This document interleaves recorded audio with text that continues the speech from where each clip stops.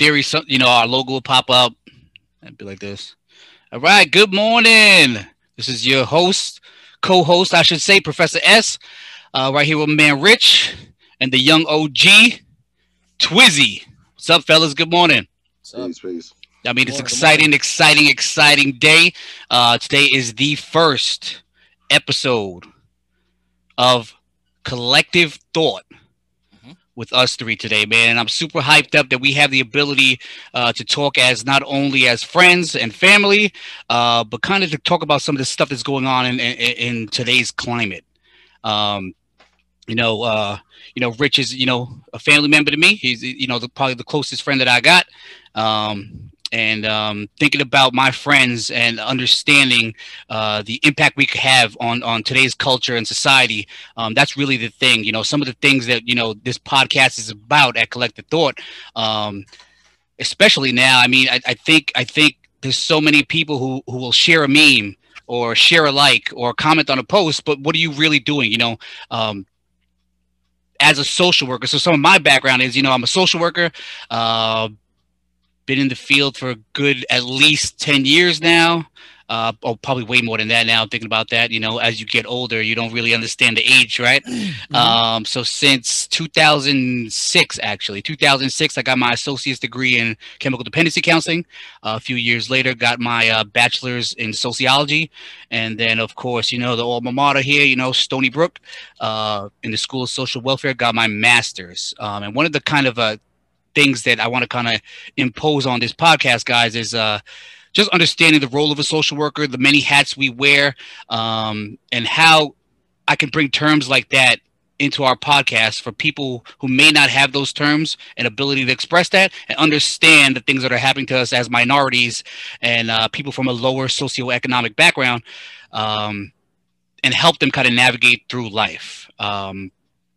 So off the top, part of you guys, are going to be a little blinded to this, but young OG Twizzy, man, what do you think a social worker does? Um, I mean, and this is me being very, very honest. Um, at first, my opinion of what a social worker did was like they were just there for like moral support. It was kind of somebody you talk to. Honestly, I felt like a social worker was more of a guidance counselor than a guidance counselor was, in my honest opinion, because my guidance counselor would be like, "Well, how's your grades? Is everything okay in school?" And they'd be like, "Okay, see you later." You get that one meeting. But a social worker is somebody where like you actually talk about things that really happen in real life in real time. Like, yo, I don't have anywhere to live, or my dad might not necessarily be the nicest guy, things like that personally. So I don't, that's kind of like my loose definition of what, like I don't have like a straight definitive like answer for you. Is kind of like you said, they wear many hats, so I saw them as somebody that kind of really Sure. dealt with the stuff, you know. You think about, some of the misconceptions you have is the ability. We didn't really know what a social worker was. We didn't have them accessible. You know what I'm saying? Mhm. The real OG Rich. What does a social worker do, man? Oh man. This is weird. I would probably talk about it later on, but my first introduction to a social worker happened when I was like 8. Had a social worker that would have to talk to me because of just life, and me personally, I felt that they were just being extremely nosy, asking questions that they didn't need to know about.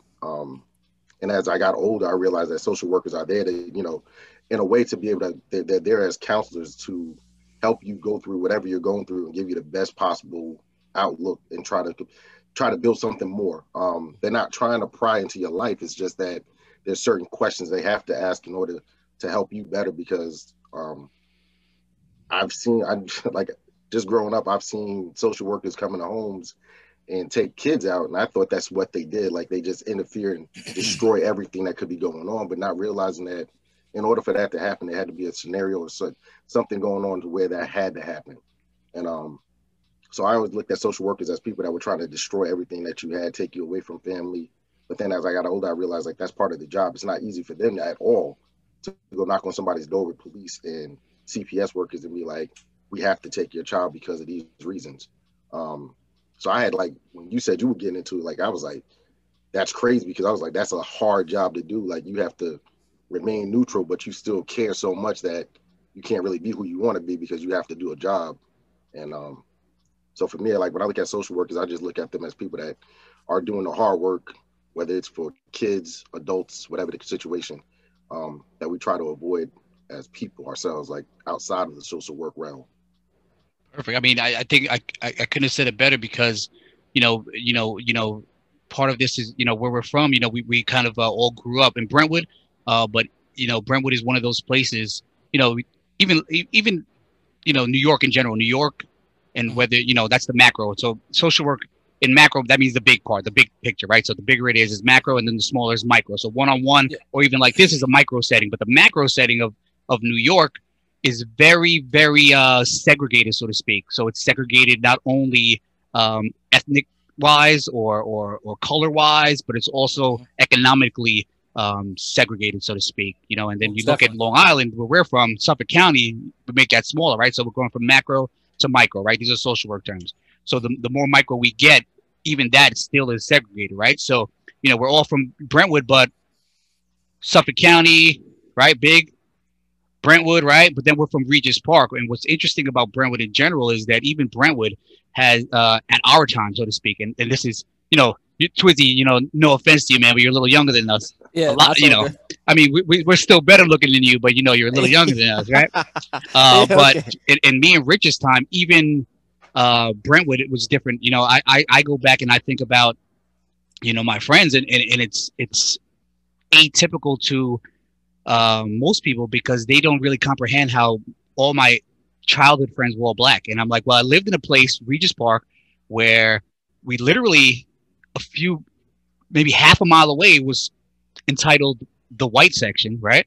On the north side of Brentwood. And we lived in Regis Park where it was always black and Spanish kids. But at our time growing up, it was more predominantly black. Now the entire scheme has changed altogether. But, all my childhood best friends, my family members, are black, so to speak. And with that, that's really kind of the point of the podcast is that we're assessing how, where minorities in a low socioeconomic environment in a community, and we still have the ability to persevere and be resilient and get to where we are today. And part of what we've got to do today is really give the big ups, the props, the thank you, the respect to both of you guys, right? The flowers, right? But other podcasts say that to you, so I don't want to, I don't want to ride their coattails. So we want to give them their trophy. Oh, that's what it is. We're giving them their trophy today. Joking around about it, me and Twizzy, over social media. He had a thought. I had this thought. And I gave him a call, and I was never more excited to start something because I think we have the ability to really provide something for these the younger kids, right? So as social workers, some of the stuff on a Google term, broker, right? So as a social worker, I'm a broker, really giving people referrals to whatever it is, to mental health resources, housing. There's a plethora, so to speak, of things where I've gained referrals to and given resources out. Advocate, I love that term. Case manager, educator, facilitator, like I'm doing now, facilitating groups or classes, so to speak, organizer, manager, right? But the things, for this podcast as a social worker, my role right here is to be a facilitator, an advocate, and an educator. And I think when you enter social work, or, Rich, and I don't want to give too much, but Rich is a teacher now, but when you enter these kind of helping fields or education fields, you have kind of a soft spot for a specific population. And my specific population, why I really entered social work, was to help kids just like me who come from low socioeconomic backgrounds, who really didn't have the ability or trust in someone to kind of help them persevere and be resilient through life. Do you guys think that you have a kind of a special population in your heart, or a specific group that you really want to help out? Yeah, definitely. I even like me personally, I'm on pretty much on the same page as you, just even in my career and what I do now, but even in things that I've done, like, working with children. I've always been a big believer in helping children that don't necessarily have a fair shake at life in general. I was one of those kids, personally, in my opinion, and even through experience, who didn't necessarily have a fair shake just because of circumstances. So whenever I see someone downtrodden, especially children specifically, I always want to help any way I can to motivate them, lift them, show them different, a different outlook, whatever I can do. So it's definitely children, like period. Any child, because I just hate the look of despair on a child's face. I can't stomach it. I'm with the same thing. Like going into education, like it changes everything that you want to think about. Like education is. Like my whole goal into going into education was to show, honestly, like those Black young boys, like there's more than just being a rapper and being a sports athlete. Like there's so much more to this world. And I know some people like, oh, it's being a teacher, like that's nothing. But in reality, we have teachers in front of us forever. And in my entire academic life, I've never had a Black male teacher ever. And then to be into a STEM career with math, teaching math, is another one where it's heartbreaking now to say it, but too often you hear somebody say, "Oh, I can't do math," and I'm like, math is everywhere around you. Like when you shut down on math, like you're closing a world to yourself so quick now. Technology is moving forward, and if you say you can't do math today, 10 years from now, you could have been a computer programmer, but since you told yourself you can't do math, you're not receptive to it. So you're closing yourself out of a world that can elevate you so much further, or even having an understanding of what it is. So just going back to what you said, Joe, just my whole thing was going into it and going to a group of kids that never saw something that I didn't see. Now, they may be more nowadays, but honestly, I think when we looked at last research that it might be like 1% of all teachers are Black males. And it's an even less percentage when you start talking about STEM. And as we know, STEM is pushing a lot of it. We love our now, arts. Rich, not to cut you off, but for the people out there who are watching and don't know what STEM is, what's STEM? STEM, that's when we start speaking about science, technology, engineering, and mathematics. The things that we say are only for the smart people are, like this is what's pushing us. This is how we're able to have this platform right now. There was STEM technology that was brought into Zoom for us to be able to video teleconference in real time. The things that we saw on Back to the Future 2 are reality now. Yeah. We never really thought that we would actually live in a world where we actually can have a face-to-face a face-to-video conversation and it be in real time. We thought this was only in the movies, and here we are in reality. There are people that we told that they were just so smart that they could do this, and we told ourselves we couldn't because we weren't prepared for it or we didn't know. And now we're able to use the technology. And I think it's just about pushing kids into a world of what you are able to do, as opposed to them telling themselves that they can't because somebody else is telling them it's too hard. Building them up so that way, like the obstacles you have in front of you are the ones that you have to get over to get to where you want. That wall doesn't mean that you can't climb over, go around, or knock it down. It just means you have to work a little harder than the person that doesn't have a wall, that doesn't have a ball and chain holding them back, anything like that. And it's just to let them understand that you can do these things. And with all of it, I still, I don't tell kids the full story because some kids don't need to know these things. But when you show that you're genuine, you understand what they could possibly be going through. Because at the end of the day, I can't say that I know what a 12-year-old is going through in 2021.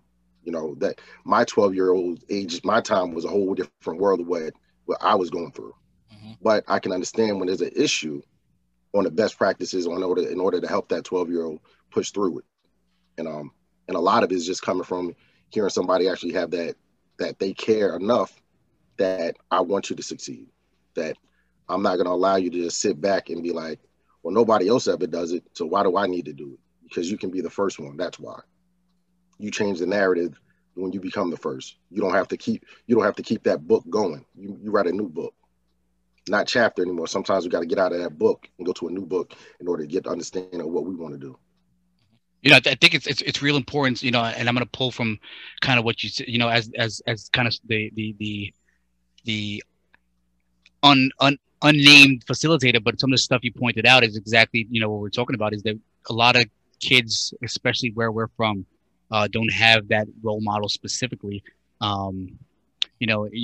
you spoke about, your contacts with a social worker, and then, myself and my twin sister, we, my earliest, and without even knowing it, but my earliest meeting with a social worker was when we were in school, and we have, we had socialization issues.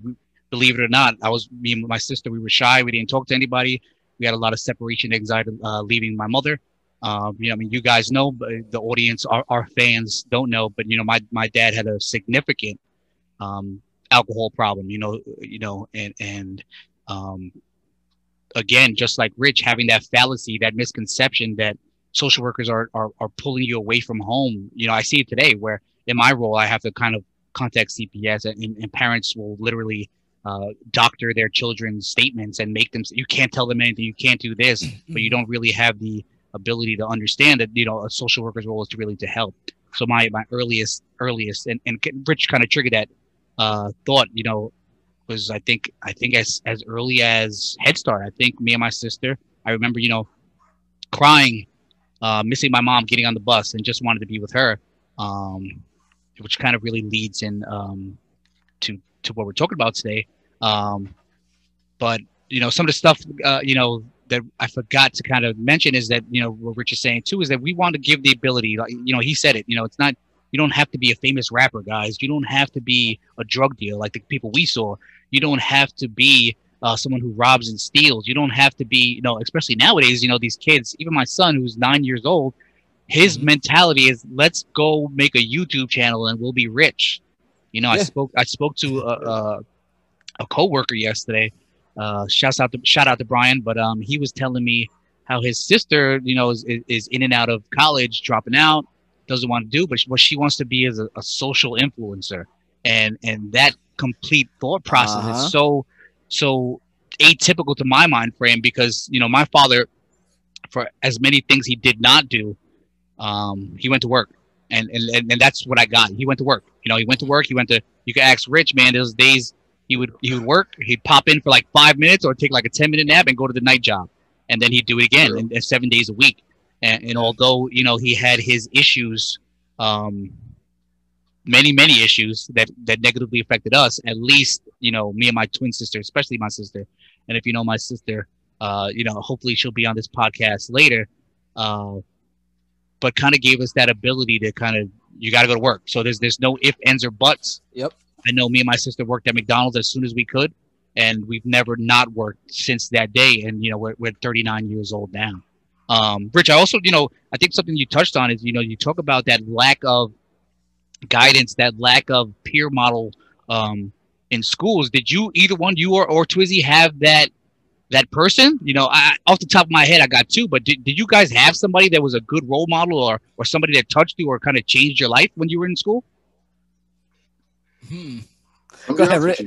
I'll let you go first, Rich. Like, I'm not gonna lie to you, no. Like, dead serious. Like, I can't think of a time where there was, I can't think of a time where I actually looked up and was like, man, that person right there is like, I want to be like them, or try. Like, there's, like, I can think of people that, like, I picked pieces from that helped me get an outlook on certain things, on what I wanted to do, or just looked up to them because, like, hey, you're not doing what everybody else is doing. Like, hey, you have a job, you're working, like, you're not on the street, you know what I'm saying? Like, but to say that, like, I had a role model, honestly, no, I don't think I've ever had a role model, to be honest, like, ever in my life, or even in this case, as we change the terms now from role model, but I've definitely never had a mentor coming up either. You know what I'm saying? Like, maybe in adulthood, being able to talk to some people older, being in the military, like, speaking to them, getting a perspective from military life. But as far as just regular life growing up as a kid, as an adolescent, no, there was never anybody like that. How about you two? Is anybody in school that really was your, and I love the word Rich used too, I think that's really when we talk about, the name of our podcast, collective thought, but that collective thinking, mentors is kind of redefining what we perceive as role models or people we looked up to. But how about and school specifically though, Twizzy? That was the kicker right there. I was gonna say in like actually in school specifically, exactly, yeah. In the time I was in school, so it's sad to say, I would have to agree with Rich. I didn't really have anybody that I could legitimately say like that I looked up to in school, like the administrator. And listen, I've dealt with teachers, I've dealt with aides, I've dealt with the security guards, I've dealt with administrators on every level because I've been kicked out and all types of stuff. But never once did I go, I like what they're doing. I want to be like them. I like how they're handling this. I would like to have the same mannerisms. Or that never struck with me because obviously, you know, we've already spoke about where we're from, just being where we're from, and the student body and being a young black kid in a school where, you know, it's not necessarily the best school. You know, it was rough. It was real rough. And I know it's even rougher in you guys' time than it was in my time. You know what I mean? Because in my time, people, not for nothing, either started getting soft or whatever other things started happening, and the vision changed, like the how do you say, people's goals and morals and things started to change. This is where it started to shift a little bit. So but no, just to stay on the question, no, I never really had anybody that I saw in school that I wanted to be like. And honestly, most of the people that I was around in school, I wanted to get away from, which is why I cut a lot, because I was like, these guys, to me, there's nothing that I can take from them that's going to benefit me and help me be a better person at that point in time. Like if at this point, maybe I knew some of them, I would have different questions because I'm a grown man now, I got a family and things like that. You know, my life has changed. Maybe now, but back then, no. I was winging it every day, literally. Now in school, then did you guys kind of feel that not even anyone like having your back, like you knew, like you, or that you could trust? Did you guys have either one of those things? That's another thing. I never like like, you know, Joe, like I only spoke to so many people. Like it was never a large group. And I know there's people I knew in school that would talk to other teachers and stuff like that, but it was never like I never put myself in a situation where I felt that I needed to go talk to somebody. Like it was just not part of the way I was built to be.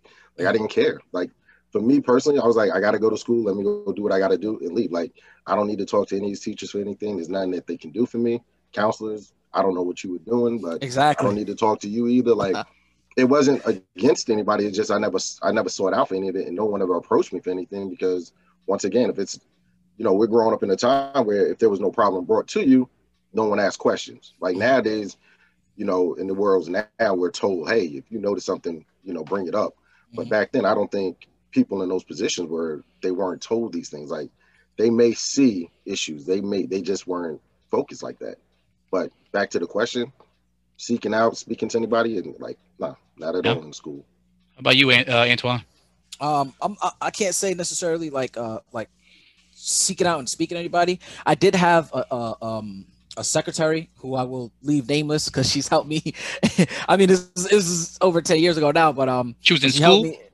Yeah. She was. She worked for the district. Okay. Yeah. So, you know, but there was a secretary that had my best interest at heart, or rather, not just me. She had a lot of the minority students' best interests at heart. So if there was a sticky situation that she saw, not that someone brought her to, that she saw, she would do her best to kind of help navigate you out of it. You feel what I'm saying? Like she wouldn't just step in and be like, you know, like overstep or anything like that. But if she saw you in a sticky situation, she'd be like, hey, listen, you know, if you do this and do that, then it might help you get to here. As a, you know, so it wasn't like she was trying to force you to do anything, or even if there was this instance where you were late to class or something like that, and me being one of the kids that they would give a harder time to if I was late to class as opposed to anyone else, because of obviously the stigma, my stigma that I brought on myself. I can't even, you know, I got to take credit for that. She blessed me with a pass and sent me on my way to class. So I might have been 10, 15 minutes late, but at least I was able to get into class, which was better than anything else I could have possibly been doing. So I will give props to her and give her trophy for that, you know? Cool. You know, one of the things, and, you know, we're bouncing around, but, you know, part of the reason I did this podcast was, you know, one is to, you know, I had a conversation with my niece, my beautiful niece, Sammy, and she has the heart to stick up for many populations. You know, we talked about our populations, and, you know, she wants to be an advocate of people who have trauma. She wants to be an advocate of people, you know, the LGBTQ community. And I told her, you know, social work if you go to school, so kind of the empowerment for her, go be a social worker, go get your degree, and go be that person that makes that change. I think a lot of the times, all three of us, you know, we when we're talking about our past, our school experience, we didn't even have that feeling that we could do anything else or we could change anything.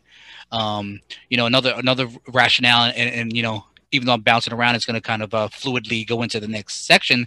But you guys know, you know, and Antoine too, Rich doesn't have this blessing yet, but you know, one of the conversations I have with Antoine Twizzy is that he's a phenomenal provider for his family, and he's an amazing dad. Thank you. And you know, and not you know, I don't want to go too much in it, but anyone who knows me, you know, my little guy here, you know, he's absolutely everything for me. But he absolutely loves when I'm on the phone with Uncle Rich or with Uncle Twizzy, and he doesn't have what I had as a kid. As a kid, family, you know, there was always older people around, and I think we absorbed that social learning. You know, here comes another social work term, but that's social learning, the ability. You know, I was joking with Rich, and some of our other friends do not even have the ability to understand conversation where there's a give and take. There's an automatic pause, just like we're doing right now. So part of this is to kind of show my son and give him some stories. He loves some of the funny stories of the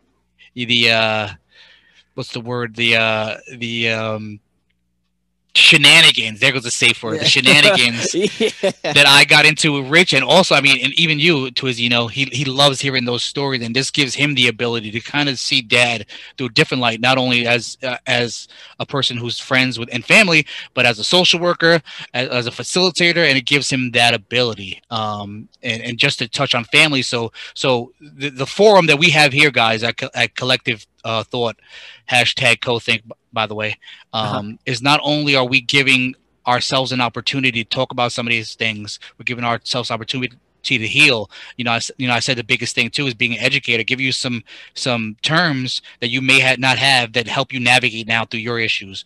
But also, you know, part of Collective Thought is really giving people their trophy, man. And I'm loving that, Antoine. I'm loving that trophy, that scenario, right? So giving people their trophy, not only for being successful, being resilient, and coming out of places where we're not supposed to, but it's also giving you guys the opportunity to be praised for your parenting as well. And the guests we have will eventually embody one of those two things. Hold on one second, guys. Speak of the devil, right? Little Joey's calling, man. Yeah, look at that. That's on. Joey, what up, bud? We're doing the podcast today, man. Say hi to everybody. Hey. What's up, Joey? See Uncle Twiz and Rich? Uncle Rich? You see Uncle Twiz and Uncle Rich? How are you? What you doing? How are you? What you doing? He's hot. What? All right. I'm going to finish up this podcast. I'll call you when I'm done, okay? I love you very much. Say bye to everybody. Bye, Joey. All right. So look at that, man. Some things are meant to be that way. But so one of the other things that's going to happen here at Collective Thought is that in order to be on the podcast, you'll need to be interviewed. Because I really think the group of people that I still align myself with or congregate with, so to speak, really have a sense of aura about them that you can see that they have great personalities, and you could tell that there's a lot of layers, you know, like Shrek said, you know, you got to cut the layers, right, to get where you are. But you know, and today we're gonna have you know Rich, you know, his story, which is for me, you know, someone who's been close to him. I was talking to Antoine on a separate conversation yesterday, but Rich really has a story that really embodies perseverance and resiliency. But one of the things that I wanted to connect today again is that social work piece is ACEs. So people who don't know what ACEs are, they're adverse childhood experiences, and basically, you know, and I'll read you the definition, and when we edit, you know, it'll be below. But so adverse childhood experiences are potentially traumatic events that occur in a childhood. ACEs can include violence, abuse, growing up in a family with mental health or substance problems. Toxic stress from ACEs can change brain development and affect how the body responds to stress. ACEs are linked to chronic health problems. mental illness and substance misuse in adulthood. However, ACEs can be prevented. And really, if you look at that definition, collective thought, we really embody both, where we're assessing our childhood traumas and trying to prevent that for the future. And I think Rich kind of coined the phrase alter the narrative, or alter your narrative, so to speak, whatever we agree on. But that's why I think, when I see Antoine and Twizzy out there being a dad, or even myself, because I believe I'm a damn good dad, we're changing that. My son never has to experience what Rich experienced, or Antoine experienced, or I experienced. There's not a day that goes by where I don't tell him I love him and I'm proud of him and he can do it. My dad didn't do that. He had the substance abuse issue, but he also came from a long line of dysfunctional male role models, who yelled, cursed, screamed, hit. So when we talk about these ACEs, and we're going to go into them, if you look at all three of us, or anyone who's going to be on this show, we're not supposed to be where we are. We really are. We're put in a place, in a time, where we're not supposed to succeed and not have the ability to succeed and be respectful members of society, so to speak. So I challenged Antoine and Rich to take the ACEs questionnaire. And the ACEs questionnaire, like I said, you take a questionnaire, it's only 10 questions, but the higher you get, in theory, what it means is that the more predisposed you are to negative things like mental health issues, substance abuse disorders, even health issues. And I think that's a big thing, where we have to understand the connection that when you have mental health issues, it comes out physically, and when you have physical issues, it then goes into your mental health. So I challenged these two guys. Rich already did it. Twizzy didn't. I'm not saying that that's the common way he does things, but I think it's perfect for the show, because I can then read the questions to you, and really to prove what I'm trying to kind of antiquate and integrate here. So the first question, and what we just need is a number. I don't need to know specifically, guys, what you marked yes to or no. I'm gonna actually grab a pen and take it for you guys too. So the first question is, did a parent or other childhood in the household often or very often swear at you, insult you, put you down, or humiliate you, or act in a way that made you afraid that you might be physically hurt? So, the ACEs, the way the questionnaire goes, simple yes or no, right? Number two, did a parent or other adult in the household often or very often push, grab, slap, or throw something at you, or ever hit you so hard that you had marks or were injured, right? So it's stuff. Again, yes, simple yes or no, right? So Rich already did it. He has his number. Antoine's doing it now. And I think it's excellent, actually, because it works out for the benefit of the viewers. Number three, did an adult or person at least 5 years older than you ever touch or follow you, or have you touch their body in a sexual way, or attempt or actually have oral, anal, or vaginal intercourse with you?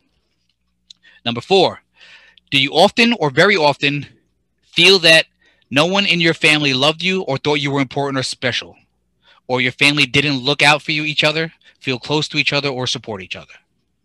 Number five, did you often or very often feel that you didn't have enough to eat, had to wear dirty clothes, and had no one to protect you, or your parents were too drunk or high to take care of you or take you to the doctor if you needed it? Number six, were your parents ever separated or divorced? Number seven, was your mother or stepmother often or very often pushed, grabbed, slapped, or had something thrown at her, or sometimes often or very often kicked, bitten, hit with a fist, or hit with something hard, or ever repeatedly hit over at least a few minutes or threatened with a gun or knife? Number eight, did you live with anyone who was a problem drinker or alcoholic, or who used street drugs? Number nine, was a household member depressed or mentally ill, or did a household member commit or attempt suicide? And number 10, did a household member go to prison? So the way this is set up, guys, again, right, when we're looking at the ACEs, what it does is, again, the higher you are, then the more inadequate, so to speak, you're able to function in life, right? So, and again, there's a lot of personal stuff there, guys, for the audience and for Antoine and Rich. But what would you score, Rich? 8. Twizzy? I was at 8 too. Yeah, mine was 9. So I want you to think about that for a second, right? So 3 guys from the same area, literally within, what are we, 13 blocks of Regis Park, so 13 block radius. Rich lived on the block over to me. Twizzy lived, let's see, what's that, 5 or 6 blocks away? Yeah, like different times, but we have all these childhood traumas, right? So if we're focusing on the ACEs, one of the kind of spurious factors, which really means comes about from that the podcast is really trying to establish what factors were in place for us that we utilize to kind of progress or function in life, even function. And I really think that's really the important part, is that, you know, there's a lot of people out there just like us with all these adverse childhood experiences. You know, we could call it trauma. Really, the term is complex trauma, and another social work term, complex trauma. And I'll put a definition here later on when we edit. But complex trauma is continuous long-term trauma, and that's different from PTSD, right? Because PTSD usually results to one event, and then you have physical, emotional factors after that. But complex trauma is kind of the stuff we're talking about here. It's continuous, long term, right? So you're for a certain amount of time you're experiencing this trauma, right? So think about it, and I'll be personal with myself, but think about my alcoholic dad, right? So complex trauma is that him being alcoholic, him always coming home drunk, him hitting, him cursing, him screaming, him not coming home, him losing money for the rent. And that really is what the negative effect is. So think about the kid who constantly feels that. All 3 of us now have a what's the word I'm looking for? A inappropriate way to cope now, because now we're used to that. So for years and years, this is happening, guys, all of us. So whatever it is, whether it be your parent wasn't home, you were hit, you know, and again, I don't want to go, you know, specifically into your ACEs, but all those ACEs in there will create either trauma or complex trauma. And really, again, and that's what it is, guys. So that's what Collective Thought is about. You know, we are lucky.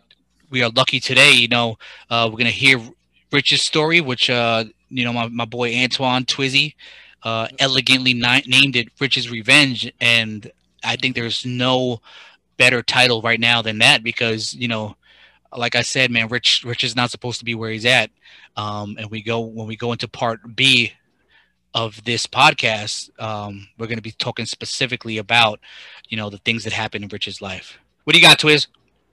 Oh, and I just wanted to say, I want to add that little silver line before we cross over, is just for a lot of the people that are listening and watching us, rather, or both. Don't be how do I say this? Don't be what's the word? Intimidated by like the phrases that are being used, because I'm not, for being very honest, because I'm transparent. I'm transparent with a lot of things that I can be transparent about, and this is definitely one of them.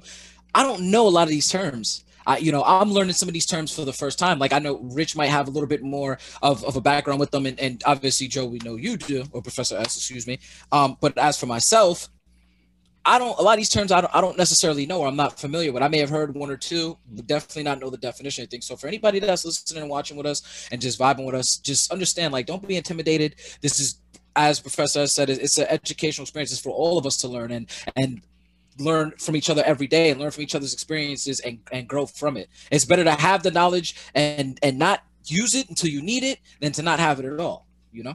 Absolutely. I and that's really part of what I wanted to do too. I mean, a lot of times you think about, you know, I talk about my son, and he has, for a 9-year-old, an extensive vocabulary. But when you have the ability to understand different phrasing and different terminology to explain your experiences or your negative attributes, whatever it may be, that's another step that we as minorities in a low socioeconomic region need to do and make better. And that's part of what I need to do. I want to teach you guys the ability to kind of teach yourselves how to become more emotionally intelligent. But I think that's perfect, Antoine, and I appreciate that, man. Rich, you got anything else before we move to part B? Nah, we're good. Let's go ahead and get it. Let's get it All going. right, man. So, Collective Thought, part